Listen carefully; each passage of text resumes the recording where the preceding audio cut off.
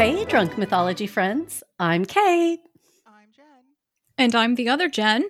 Oh, and I'm Kim. And we're the Drunk Mythology Gals. Gals. That actually wasn't all that bad. I think we all said drunk at the same time. Yeah. We did. And so then I had to just freeze up because it was like, oh crap. I was trying to understand Kim's, like, what she was going for. I thought she's just trying to be louder than everyone. So at least pretty much. Power through. Right? She was doing a magnificent proclamation. Yes. And I was like, she's just shutting all of our nonsense down. Yeah. I just get through the first minute of this thing. Kim threw me off. Kim actually threw off my raven clawing. That's what we're here for. It's something Kate has never been able to do. Shut up. Ooh. That sounds like a challenge. I refuse to accept that challenge. Kate's I'm just going to be over here and doing my thing. So yeah, she's too busy enjoying just watching Jen and I go at it. Exactly. Like, why ruin a good thing? So anyway, speaking of good things, this week we are taking a little field trip away from Greek and Norse mythology. And we are, just like in school, we are going to the zoo, except it's the crypto zoo. Ooh. Yay. And why are we doing this?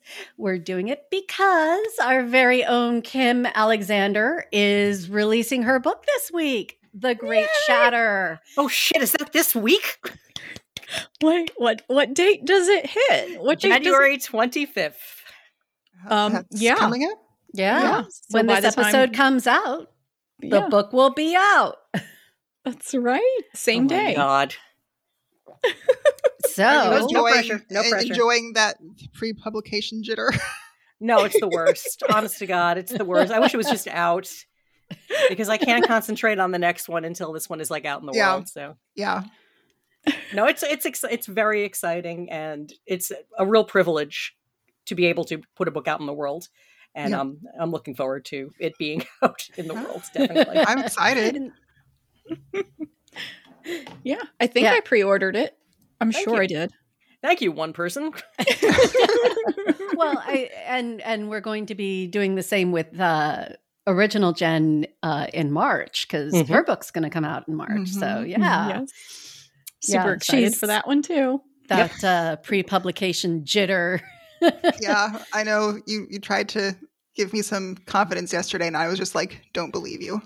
Yeah, she was like, anybody ever get like the pre-publication moment of it? Is this good enough? And I'm like, shut up. Nah.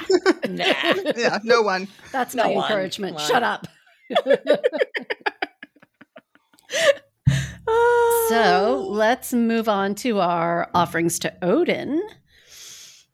I'll start with the fact that after this, I have to paint. I hate painting, and I hate drywall and joint compound and all that crap. So I'm offering up all of the drywall spackle shit that is all over me. Oh, despite taking a shower last night and this morning. It's in places I never thought it could go. Yeah. I like painting. Yeah. But I'll agree with you on the whole prep to painting of having to smooth the drywall, fill in cracks and all of that. Tape the ceiling. That's the most important / most annoying part. Yeah. Well, we had to smooth the ceiling because it was like this weird popcorn. So first we had to sand it, and then we've been filling it. It's anyway. So I'm familiar. Odin, the suffering is for you. I have tax deadline that I'm like scrambling to meet, and I'm just, it's been stressing me so bad. I've been talking to OG like for like 2 weeks. I've been telling her like, okay, I accomplished this tiny little baby step. I like today, I just kept getting one letter, like every hour just a letter. And I just did a thumbs up. Because I'm working down an alphabetical list that's like 100 entries. and I'm like just working my way down the list. And every time I finish a letter, I'm like, I finished this letter.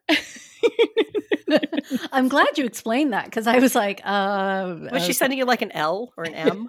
Yeah, basically. I One got of the- A, one of and I the got B, A. and then it was C, Nice. and then D. Yeah. Yeah. very nice. Okay. I offer the sleep that I otherwise might have gotten if I hadn't been a ball of nerves about the book coming out.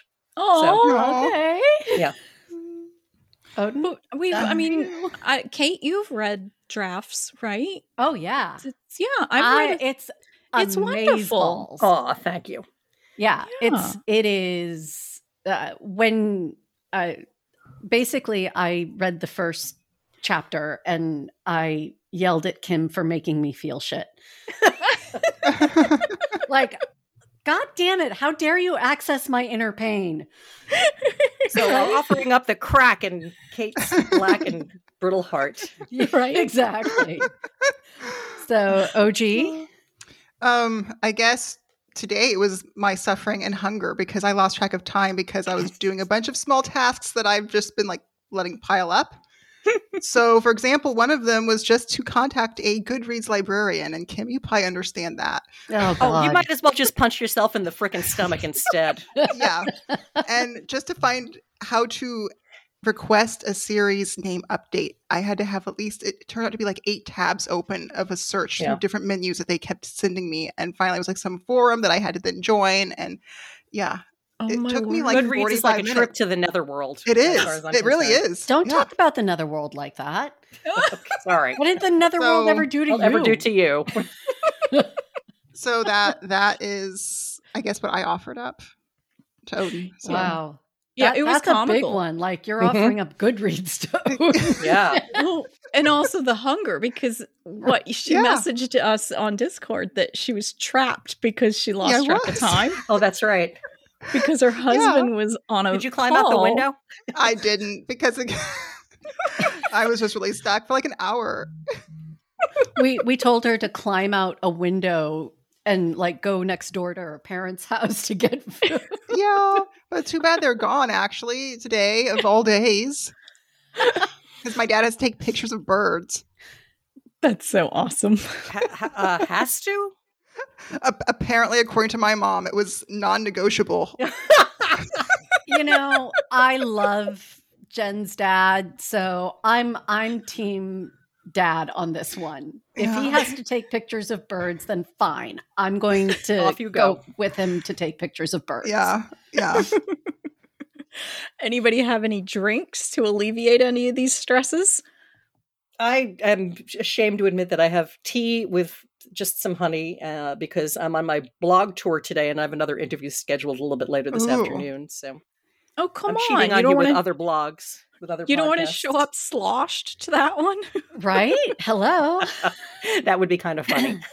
Yeah, that would. I have a book out. It's It's so goddamn good. You know what? It might make the interview better, at least Right? for you. Well, I'm like Kim. I have tea. This is what happens. This is what happens when you In write my a book. book and then you're this.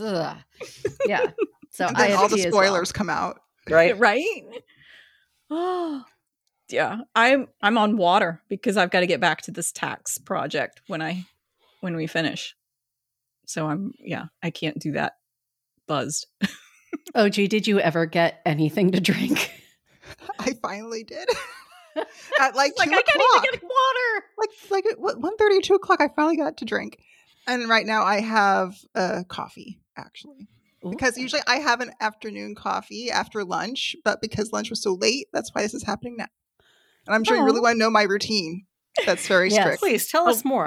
We love hearing your routines. I They're know. awesome. It's like, wow, your life is so well ordered. It's not, though. This is like me like trying to force some kind of order into my life. Yeah, I get that. Good Well, for you. The coffee is my one stable. speaking of coffee, the new coffee maker is still going strong. Is it? Is Yeah, it's it? fabulous. We'll see. Well, I've heard this tale before. you know, So let's move to our disclaimer. Well, Kate, what are you drinking? Yeah. I said I had tea.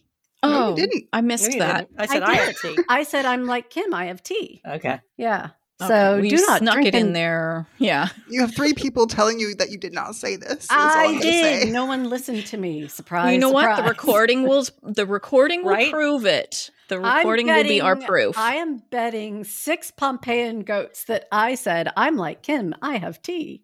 I'll take that bet. I'm not going into that bet because Well, but you have to write it down. So I'm betting 6 Pompeian goats. I'll bet 7 goats that you did not say anything. oh, That's Yeah, all I'm in your gonna- head. I'm going to see the 7 and raise you 1 and make it 8 goats. Oh shit. oh. Wait, Kim, you're betting goats. She did not say anything. Correct. Oh Same wait, with me. wait. Kim has I'm the betting power against- to just bleep it out. Damn it! I have access I thought to I the figured out. Oh, I'm going to get the original recording. I said it. So yeah, okay. So the Pompeian goat bet is on. I'm just abstaining from this one. I'm too far in the hole on the Pompeian goats. Well, say goodbye to your Please stay tuned goats. for more exciting high stakes action and adventure.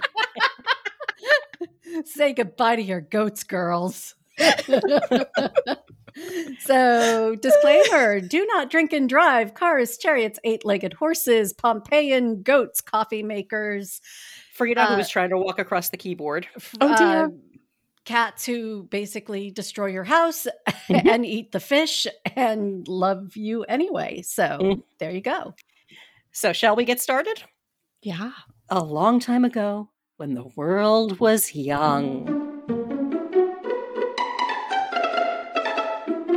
So, we're going to start with a little bit of a group reading because who doesn't love a gal's group reading?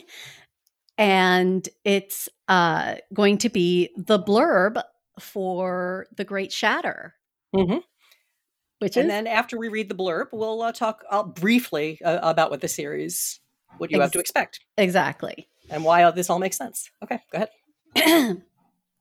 A unicorn walks into a bar, except there are no unicorns or bars in the court of the Unseelie Fae, which sucks because Marley could really use a drink. I feel you, Marley. Mhm. Honestly, going from human to vampire to something not quite mortal would drive anyone to drink. Being hounded by a grudge-holding kitsune, did I say that right? You did. Didn't help either. But when the king of the Unseelie Fae declared Marley his queen and the hope of his people, it seemed her troubles were over, and off they went to his magical kingdom in a reality TV worthy happily ever after. Except it's more hard landing than happy ending. Marley is thrown into the crosshairs of ancient hatreds where war masquerades as etiquette, shadows must beg for light, and things with tentacles are just waiting for something to go wrong. And something is going wrong. Very wrong. With every misstep, she stumbles closer to the edge of a darkness waiting to consume her, and the king's love is like a poison that can cure or kill. Her only hope is to unveil the truth, dancing in the great mirrors in the sky, even if that sky comes crashing down. Dun, dun, dun. Dun, dun, dun. Soon to be a major motion picture. So there's a lot going on in this because it's the 3rd book of the series, Yeah. which is called New World Magic. When I started writing the first book, Pure, I was thinking about creating a world that was a little bit like True Blood, where mythical creatures from cryptozoology, which we'll get to in a second, Mhm. live basically cheek by jowl with humans. And I Cheek said it by in Washington, mandible. right? Claw and fang by scale. And I said it in Washington, D.C., because I love my hometown, and you don't often read books set in D.C., No. except if there's politicians and dead hookers. So I wanted Yeah. to do something different. So the main character is Ruby, who's a bartender here in D.C., and a unicorn shifter whose name is March. We'll talk about him at length. And Marley is actually Ruby's best friend. She's an elementary school teacher, English teacher, here in DC. And she has some real problems in the second book. She's briefly turned into a vampire, and then she's turned back into a human by March, because he has that power. He's a unicorn. And she, at the end of the second book, leaves to go to the court of the Unseelie King because she's no longer completely human. So this book, The Great Shatter, is about her trying to get used to it. So I abandoned my main characters, Ruby and March, to see what Marley was up to, along with the king of the Unseelie Fae, who I guess we might as well go ahead and spoil it. His name is Sasha. I want it on record. I didn't drop that spoiler this episode. You know what? I'm going to assume that everybody has either read the book or will forget what I've said by the time they get to the book. Because we don't really find out his identity until the end of the second book, when he admits who he is and that he's been looking for Marley. The Unseelie Fae are no longer fertile, and since she's part human, he's hoping that they can procreate the species with Marley's help. So Marley agrees to go with him, and as the spoilers, as the blurb says, it is not the happy ever after Marley was hoping it would be. I don't think she ever really expected it to be, to be completely honest, but it is a hard row for her to go. And the book is partially her learning to live in her new body, and it's also a very slow burn romance with her and Sasha. And it's also like the world's most twisted travel guide to the Unseelie Fae court. Thank you. Like, literally, the world you create is topsy-turvy and crazy and beautiful and dark, and, you know, things have tentacles, and I'm down for it. Yeah. So I love this. I have to admit, I love this book. I wasn't going to write it. I was going to continue with Ruby and March and continue their story. And my editor, Carly, and Kate both were like, there's something missing here. So you need to go back and write Marley's story. And then it was hard because when I began, I didn't know Marley very well. You know, usually when you have a main character, you know everything top to bottom. And I didn't know Sasha very well either. And I didn't know the Unseelie Court very well. So I think doing this has increased my knowledge of all three of those things immeasurably. And the next book is going to be so much better for it. So I'm very glad I wrote it. I love this book. I'm glad you wrote it too, because Sasha turns out to be like my favorite. Aw, thank you. I'm Team Sasha. Same. Samesies. Yeah. He surprised me. Yeah. No, he turned out, I mean, yeah, there are just so many delightful details that, you know, kind of pop up as you build your world, and I love it. I'm here for it. So, I know we're talking cryptozoology, and I know you mention it later, but I think we should probably just do a quick definition of cryptozoology so we're all kind of on the same page. Oh, you're going to go Professor Kate on us, aren't you? Not really. Just for a second. Just literally for like 2 sentences. So from Merriam-Webster, it's the study of and search for animals, and especially legendary animals such as Sasquatch, usually in order to evaluate the possibility of their existence. I also found that the first use of the word in print was 1968, which was the same year that coronavirus first appeared in print. That's wild. That's wild. Yeah. Wow. Okay. And so examples of creatures in cryptozoology, they're called cryptids. So examples would be the Loch Ness Monster, Sasquatch, the Chupacabra, you know. Like that. So trolls, we talked about trolls. We talked about this show being cryptozoology in the series. The series is New World Magic. And I gave that some thought, and it implies that the creatures we're going to be talking about are animals. And in many cases, that's not accurate because animals can't give consent and they aren't generally verbal or self-aware. And for most of my creatures, that's definitely not the case. And we might as well start with March because he's the most visible creature in the series. It isn't accurate to call him anything other than a sentient being. He's not an animal, even when he looks like a horse-shaped. And, he's all about consent. So in the books, I refer to them in sort of as a group, the non-human creatures, as xenos, since that's what the fairy tale community in the books calls itself. Xeno is the Latin word for stranger, and that's where we get xenophobia or xenophilia, if that's your vibe. I like snuck a peek at the notes, and when I saw that's where xenophobia comes from, and it's like I was like, oh my god, that's so fascinating. Although phobia is a Greek ending, so it's like one of those weird things where it's a Latin first part of a word and a Greek second part of a word. Fuck the Philia is Romans. also a Greek ending too, isn't it? Yeah. So And fuck there's the our Romans. Professor Kate. No, it was just a chance to fuck the Romans. So There you go. So like I said, when I began the series, I wanted a world where humans and Xenos have to figure out how to live side by side. There's it happens long before the book takes place, but they sort of all come out to the humans as one at once. So the question is, would you want a Xeno as your neighbor? And if they were cute or beautiful or charming, probably, but they're not all cute, beautiful, and charming. So I have vampires, for instance, in my series, and they are not sexy. I mean, I grew up with Interview with the Vampire.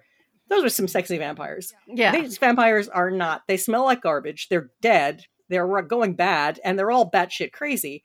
So, if that's your kink, go nuts.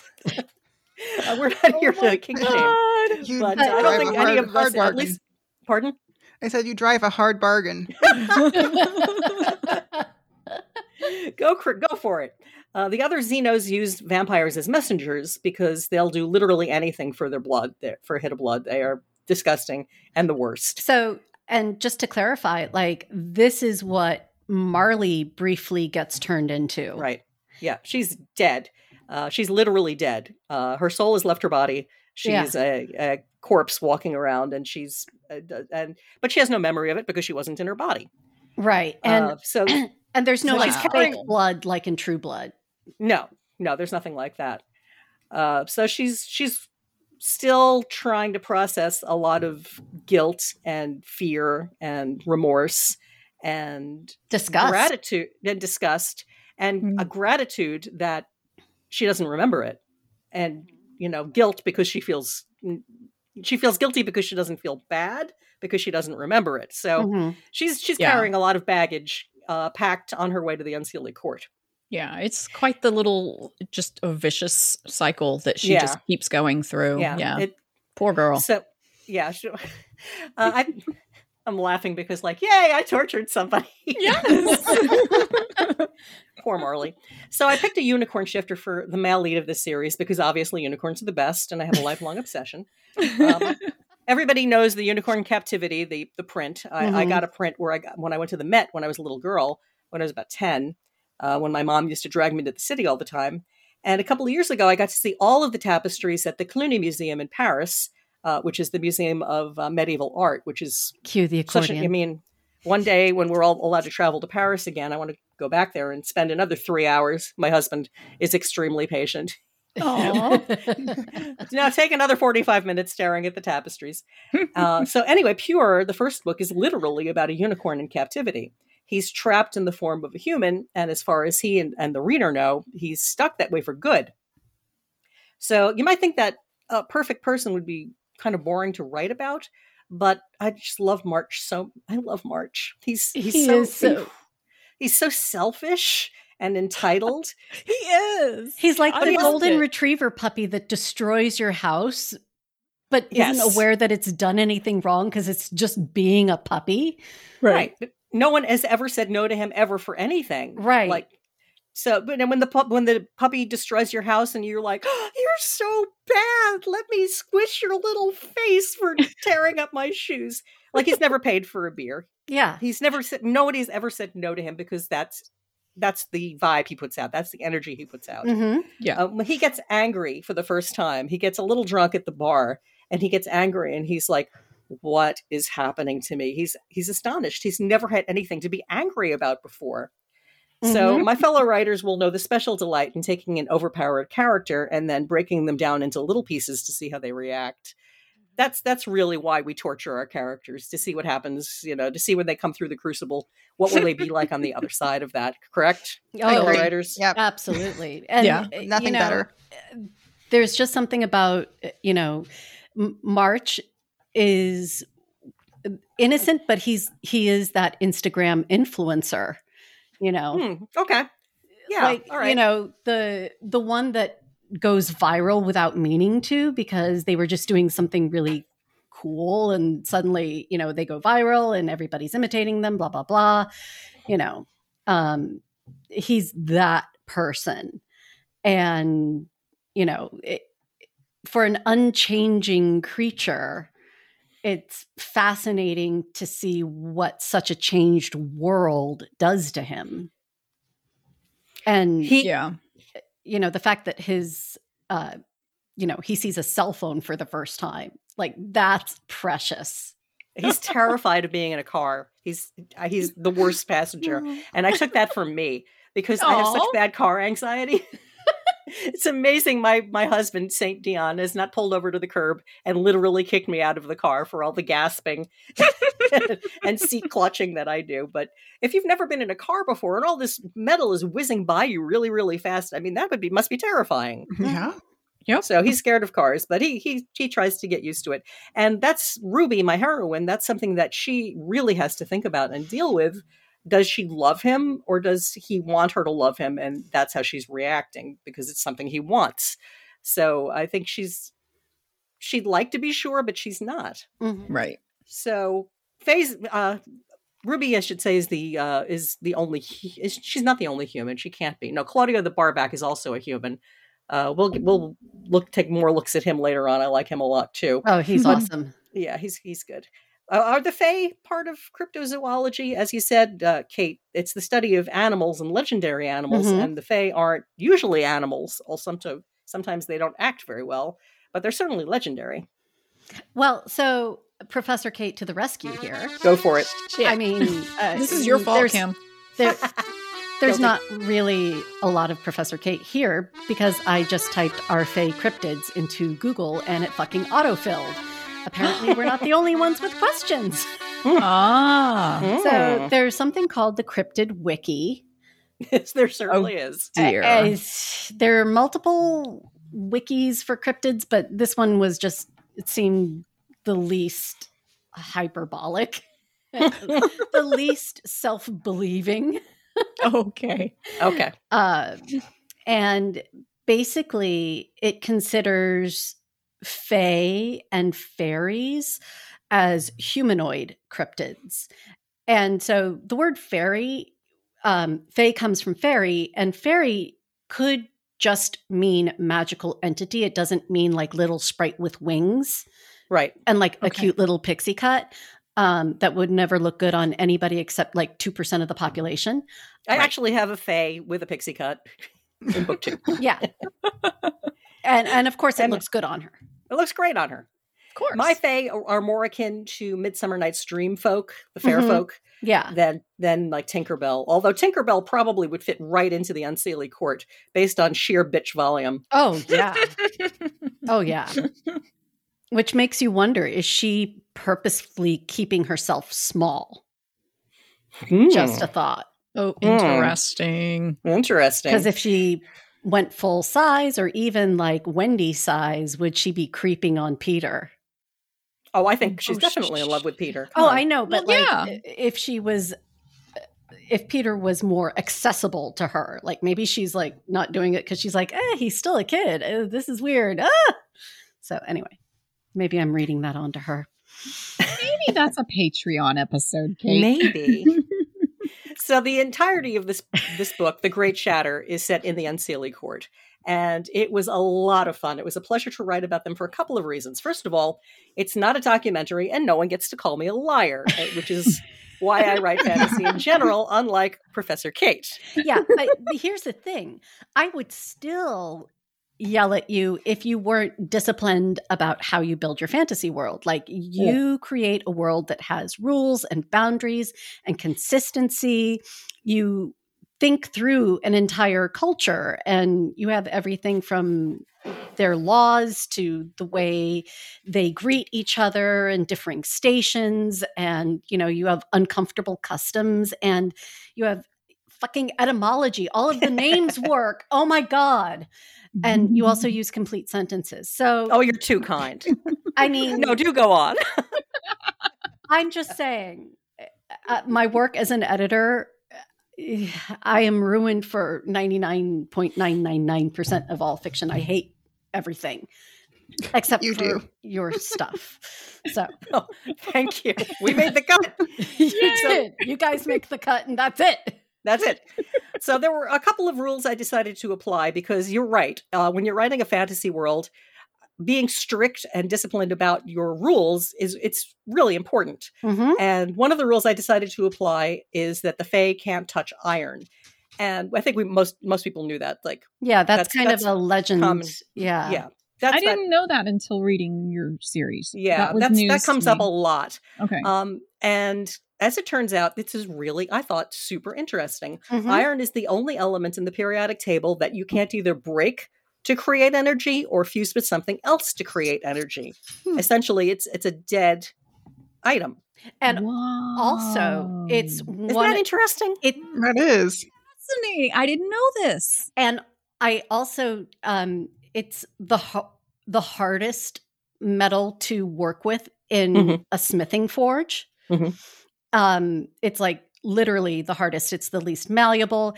And blacksmiths used to be seen as kind of masters of magic and alchemy. Mhm. And so, because they could work with iron, Wow. and they would make the iron horseshoe was actually used as a symbol of protection, Oh, sure. and it would hang above your door, any portal, to keep magical creatures from coming in, everything from bad spirits to like fae or whatever. Right. And I think isn't it true that you had to have the points facing up to keep the good luck in? Yes. Like it would drain out if it was upside down. Yes. Yeah. So I think that- don't know about that, but yeah, So go check your horseshoes, people. Make sure they're Yeah. outside up. So it's the magic of the Fae, in my books at least, is transformational. They don't create something from nothing. They create things from other things. So it really made sense to me that they would not be able to use iron. And furthermore, it would be actively damaging to them.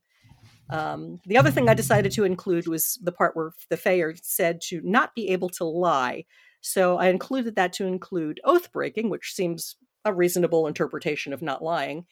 But I also let them have their own interpretation of what the truth means. I mean, the truth means different things to different people, and that includes the characters in my book. So they, as somebody I think says, they twist the truth like a balloon animal, but they don't out and out lie.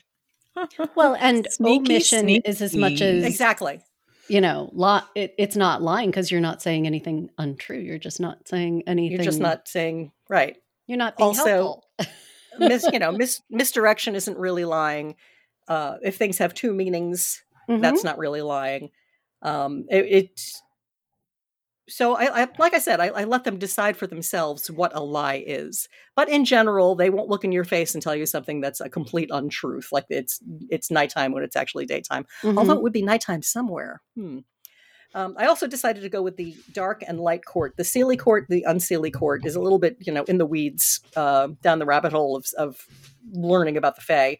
The Seelie court are generally considered to be less malicious. They will help you if you make a bargain with them. They'll probably keep up their end. The unseelie court would be more malevolent and are considered darker. Sometimes they're called the summer court and the winter court, although I don't really get into that. I did take the light part, both literally and figuratively. The unseelie court where Marley goes is dark. And I won't get into the reason why, because that's the premise of the book. That's the part of the plot. But it was a lot of fun writing about a group of nasty, bitchy, cruel people who are accidentally sometimes really, really lovely to each other. Yeah, right. Sort of inadvertently, they'll say something nice. So I haven't gotten to the Seelie court yet, although that's certainly going to be coming up in future books. And I'm really open to suggestion how to portray them. I haven't decided. Oh, fun. I think they should be like terrifying, because if they're more beneficent, they're like Hufflepuffs who decide to do what's best for the greater good. Like they're the ones who are going to like steamroller over any opposition because it's for what is best. For what is best. Yeah. The other thing I was thinking of was making them actually nice, because then we have to wonder if Marley and our friends are on the wrong side. Ooh.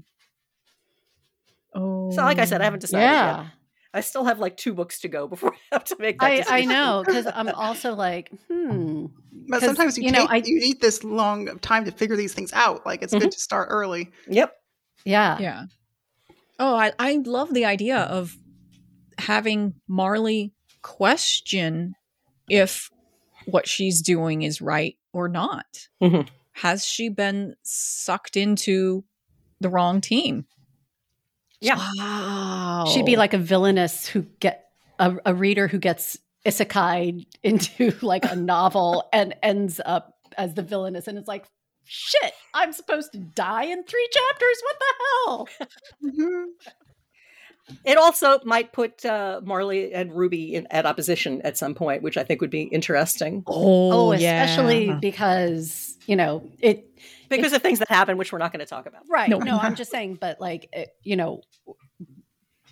yeah, they're not always, they're friends who, getting turned into a vampire sometimes drives a wedge between friends. Well, it wasn't that she was turned into a vampire. It's that Ruby took 6 months to tell her it happened. Right. That's Right. where That's where wedge. that was a wedge. So they love each other, like lifelong friends love each other. They know each other from college. So yeah, they've got history. So yeah, I'm kind of leaning in that direction, but like I said, I'm open to suggestion, and we'll see how that plays out. I have some time to play with that. Can we talk about the Kitsune? Yeah. Ooh. So I needed a bad guy. So the vampires are bad, but they're not particularly interesting. They just show up and are gross. So I needed a bad guy, and I found one in my Kitsune. Kitsunes are fox spirits from Japanese folk history.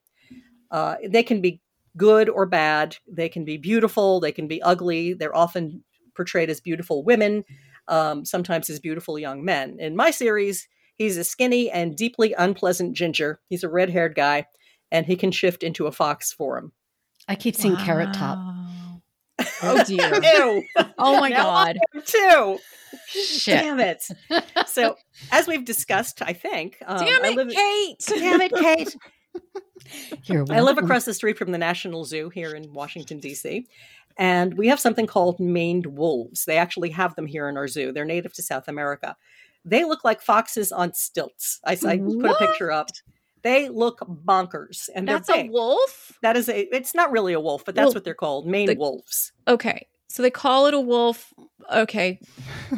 It's a I will canid. not. Fox. I will not Google the details of this animal. I will not Google the details of this She's Oh, animal. Googling it's just an animal. But the funny thing about them is they mark their territory with pee, like a lot. That is their main hobby, and their pee smells exactly like cheap weed. It Oh is my hilarious. God. When people walk past the enclosure at the zoo, they get this look on their face, like, is somebody lighting up?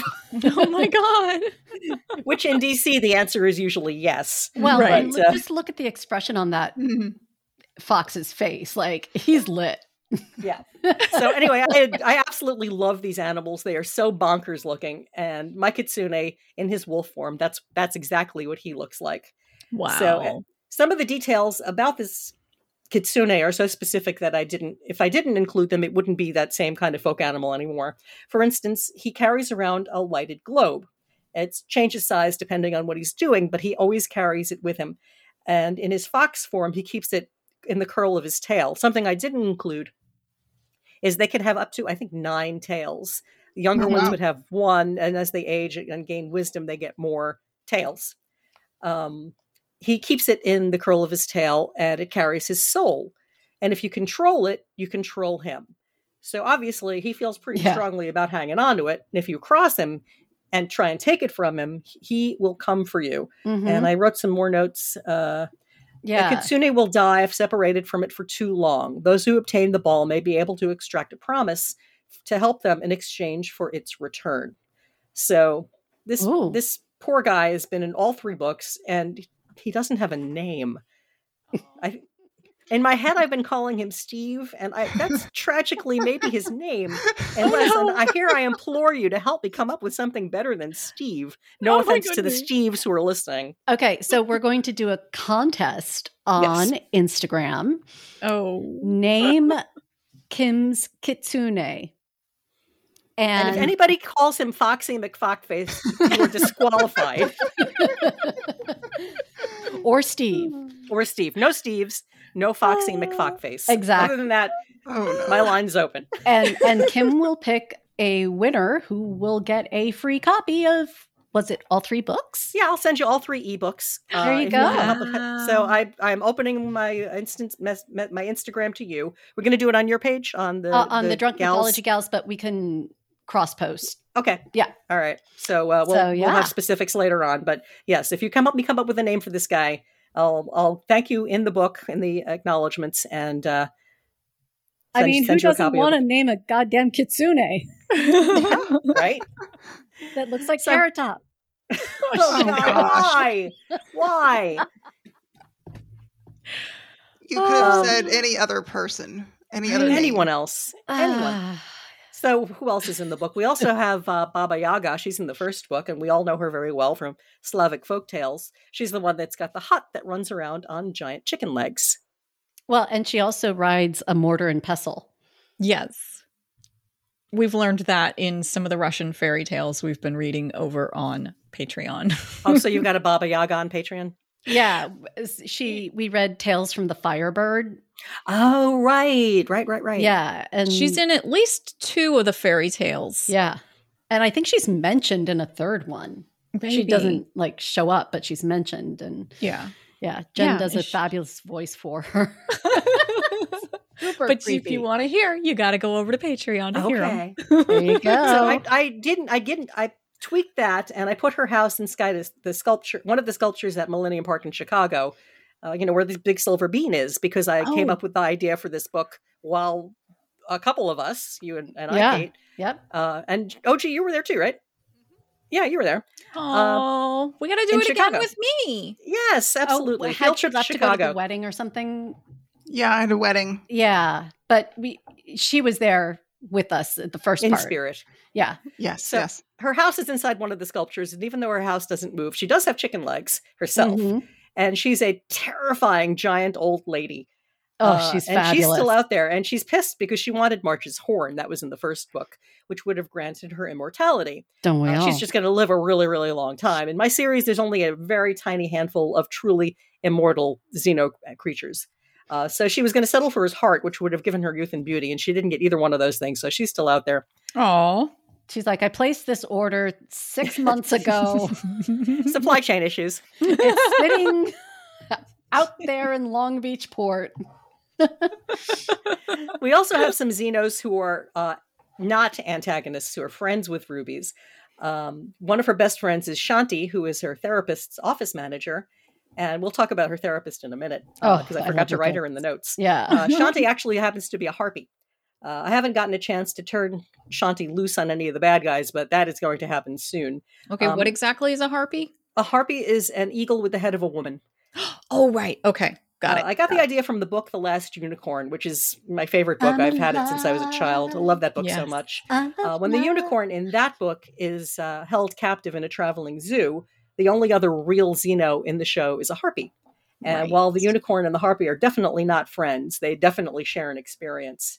I like the idea of creatures being neutral about humans in general, Mm-hmm. because it keeps the reader from knowing exactly where their loyalties will fall based on what kind of species they are. Like, Mm-hmm. all harpies might not hate humans, all this might not do that.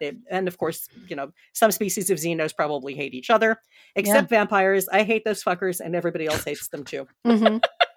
I briefly mentioned Ruby's therapist. Her name is Dr. Bell, and I got her from La Belle Dame Saint-Percy. Mm-hmm. And I believe Kate had a question about that, so we're going to save that for later. Yep. So she's a demigoddess. We've got those two. And I think that's most of the cast. What about, can we talk about the landlady? Oh, the dragon. Yeah.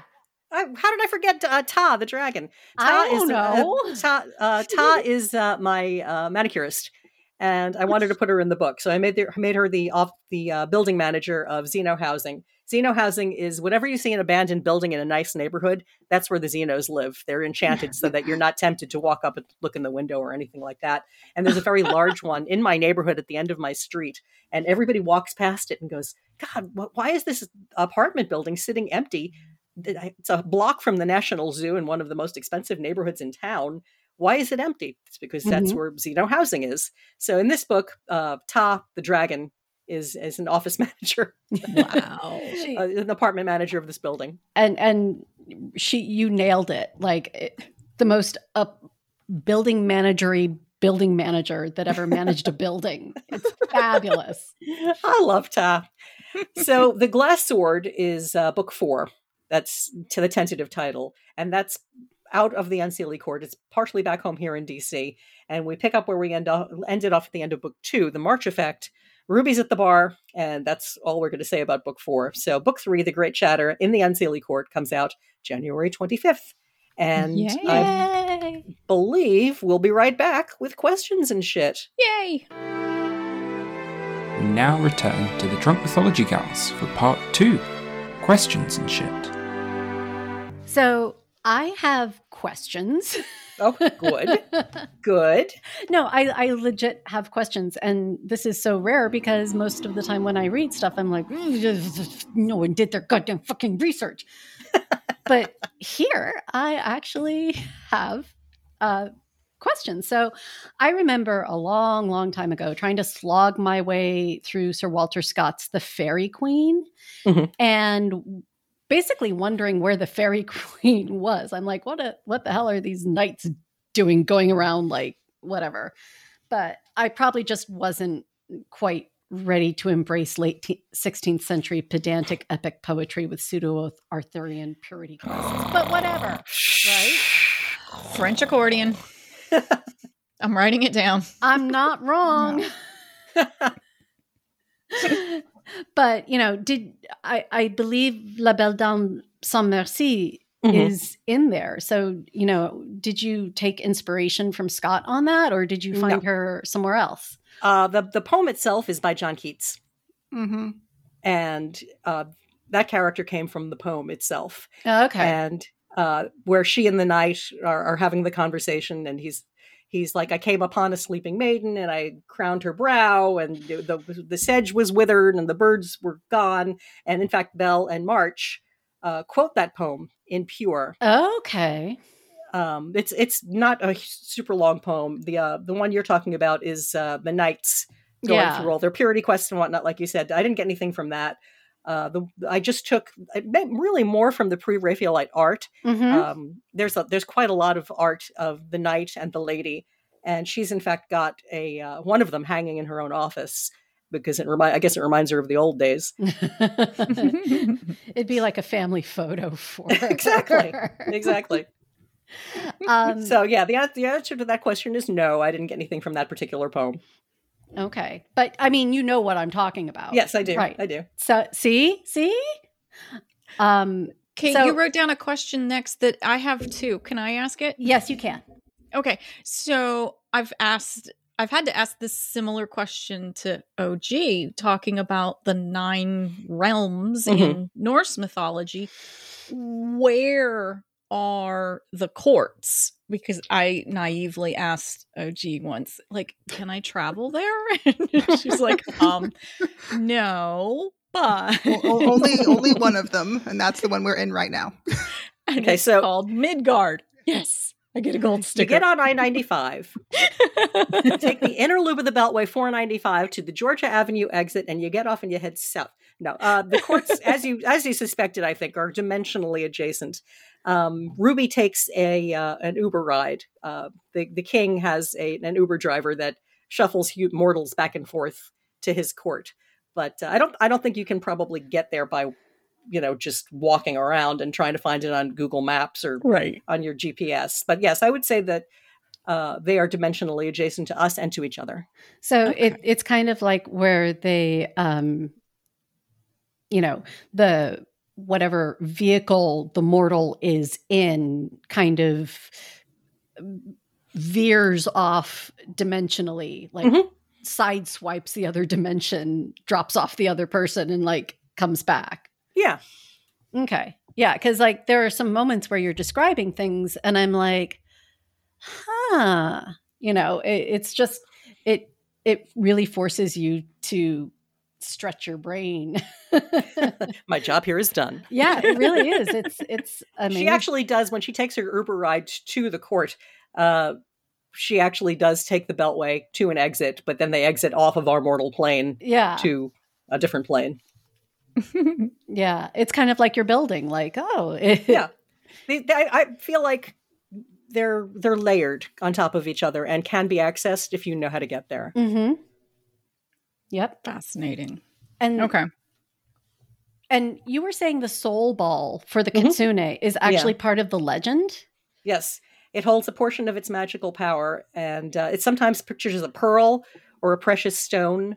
But a lot of the art, you'll see it's got it, particularly in the curve of its tail. And I made use of that because I needed something to be able to bargain with it. Yes, it does glow. Doesn't sparkle, but it glows. And he can hide it anywhere where he thinks it'll be out of sight and nobody can get to it, and he's proven mistaken. Although in the lore, he sometimes does hold it in his mouth. Well, and it has to. Does it have to be physically near him when he hides it? Yeah, it has to be physically near him. He can't be parted from it for too long, or he'll die. According to legend, that's the story. And so, aren't Kitsune also kind of a trickster figure too? Yes. Yeah. Yeah. Absolutely.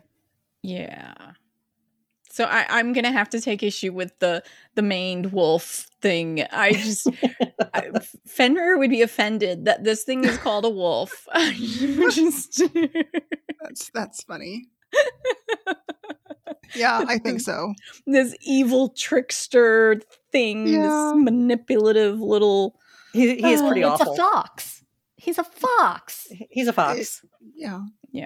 Oh, he changed it to maned fox. But the zoo animal, he's called a maned wolf. Yeah, the actual animal at the zoo is a wolf. Okay, I'll change it. And my poor Fenrir. He definitely looks more like a fox, although they're quite large. They're surprisingly large. Really? They're like, yeah. You know, it is interesting. They're bigger than dogs, much bigger than dogs. Wow. Okay. Wow. It is interesting because, like, when you read books that have like wolf shifters in them,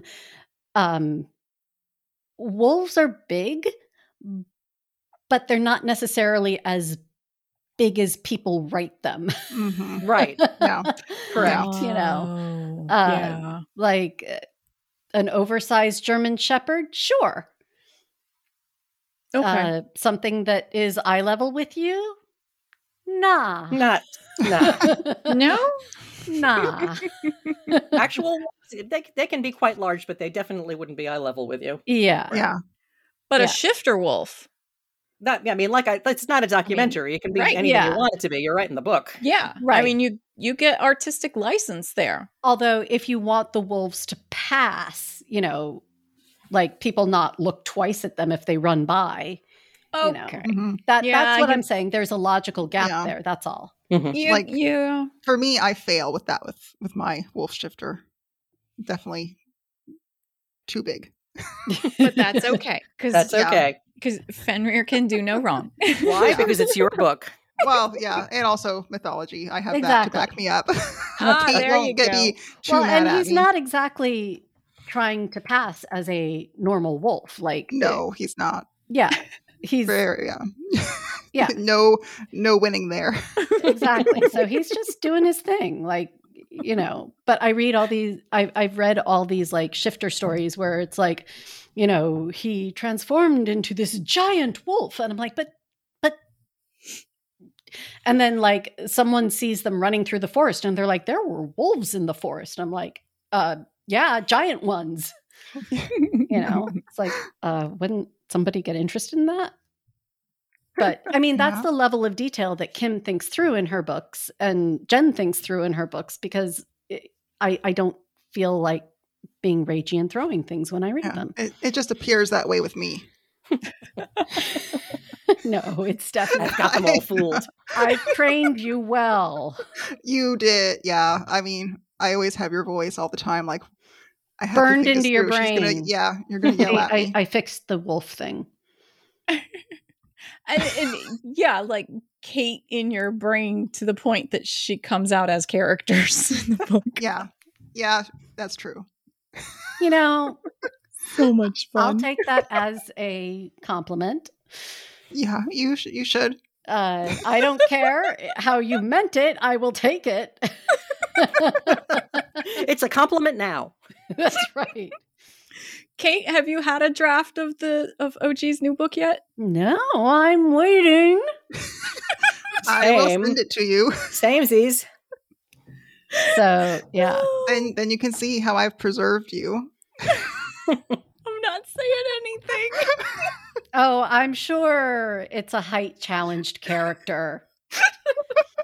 When when I came home from college, the first time Jen was taller than me, I was like, God damn it.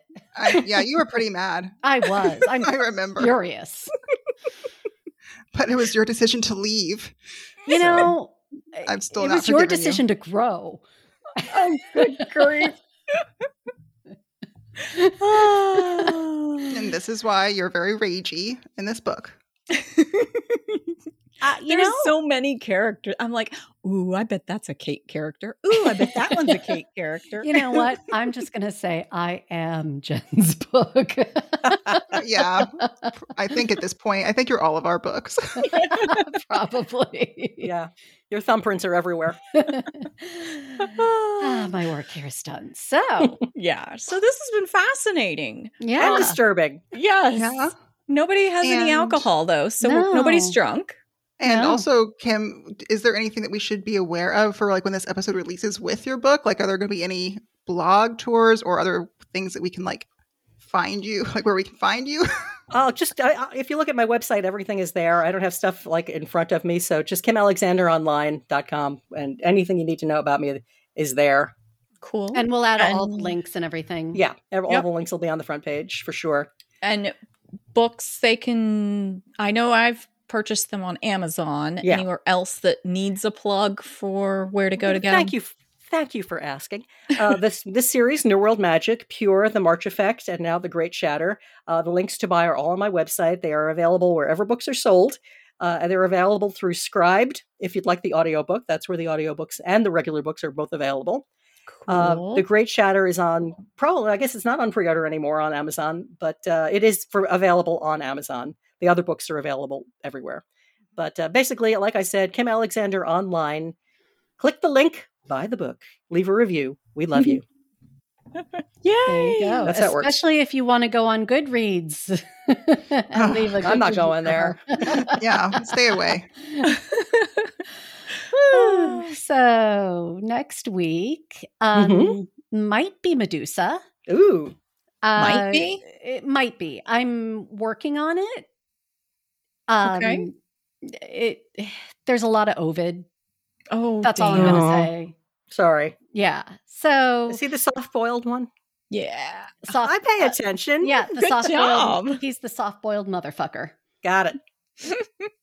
And yeah, so we'll see. But I think it's going to be Medusa. If it's not, then you'll be surprised. Yeah. So that's it for us. So don't forget to add yourself to our social media scrolls. You can find us on Instagram at Drunk Mythology Gals, and that's where we're going to have the contest for Name That Kitsune. Help me, please. And you can win all 3 ebooks of Kim's New World Magic series. Yay. So, yeah, help me out. Help. Yeah. Anything but Steve. Or Foxy McFoxface. Foxface. I keep wanting to say Foxy McFoxface, and it just Well, that might be what they call him behind his back. Yeah, pretty much. So you can also find us on Twitter at Drunk Myth Gals. Or on Facebook at Drunk Mythology Gals. Or on the web at drunkmythologygals.com. On Patreon at patreon.com/drunkmythologygals. Or you can drop us a line by email, gals@drunkmythologygals.com. And yes, I'm still checking 2 email accounts. Damn it. And special thanks, as always, to Sound Effects Kim Alexander, who is also here with us today. Thank you so much for having me today. This was so much fun. Oh my God. I really, you really come appreciate it. It's like, it's a super special treat. So, Aw. and Yeah. thank you I love for you guys. trolling I love us. you, hags. We love you. But I'm the favorite. I'm the favorite. We'll see. I'm the favorite. She told me in her letter for Christmas. I have my letter saying I'm the favorite. You know what? She lies. She's not a fae. She lies. I gotta go. So thanks again for joining us. Please subscribe, leave a rating or review, and tell your friends and family about us, especially if they're like, hey, my Uber's here. Let's go for a ride. Oh, you know what? Let's take this shortcut off the Beltway because traffic's a bitch. And wow, what was that, a tentacle? Finally, always remember, if the gods and fae can behave badly, then so can you.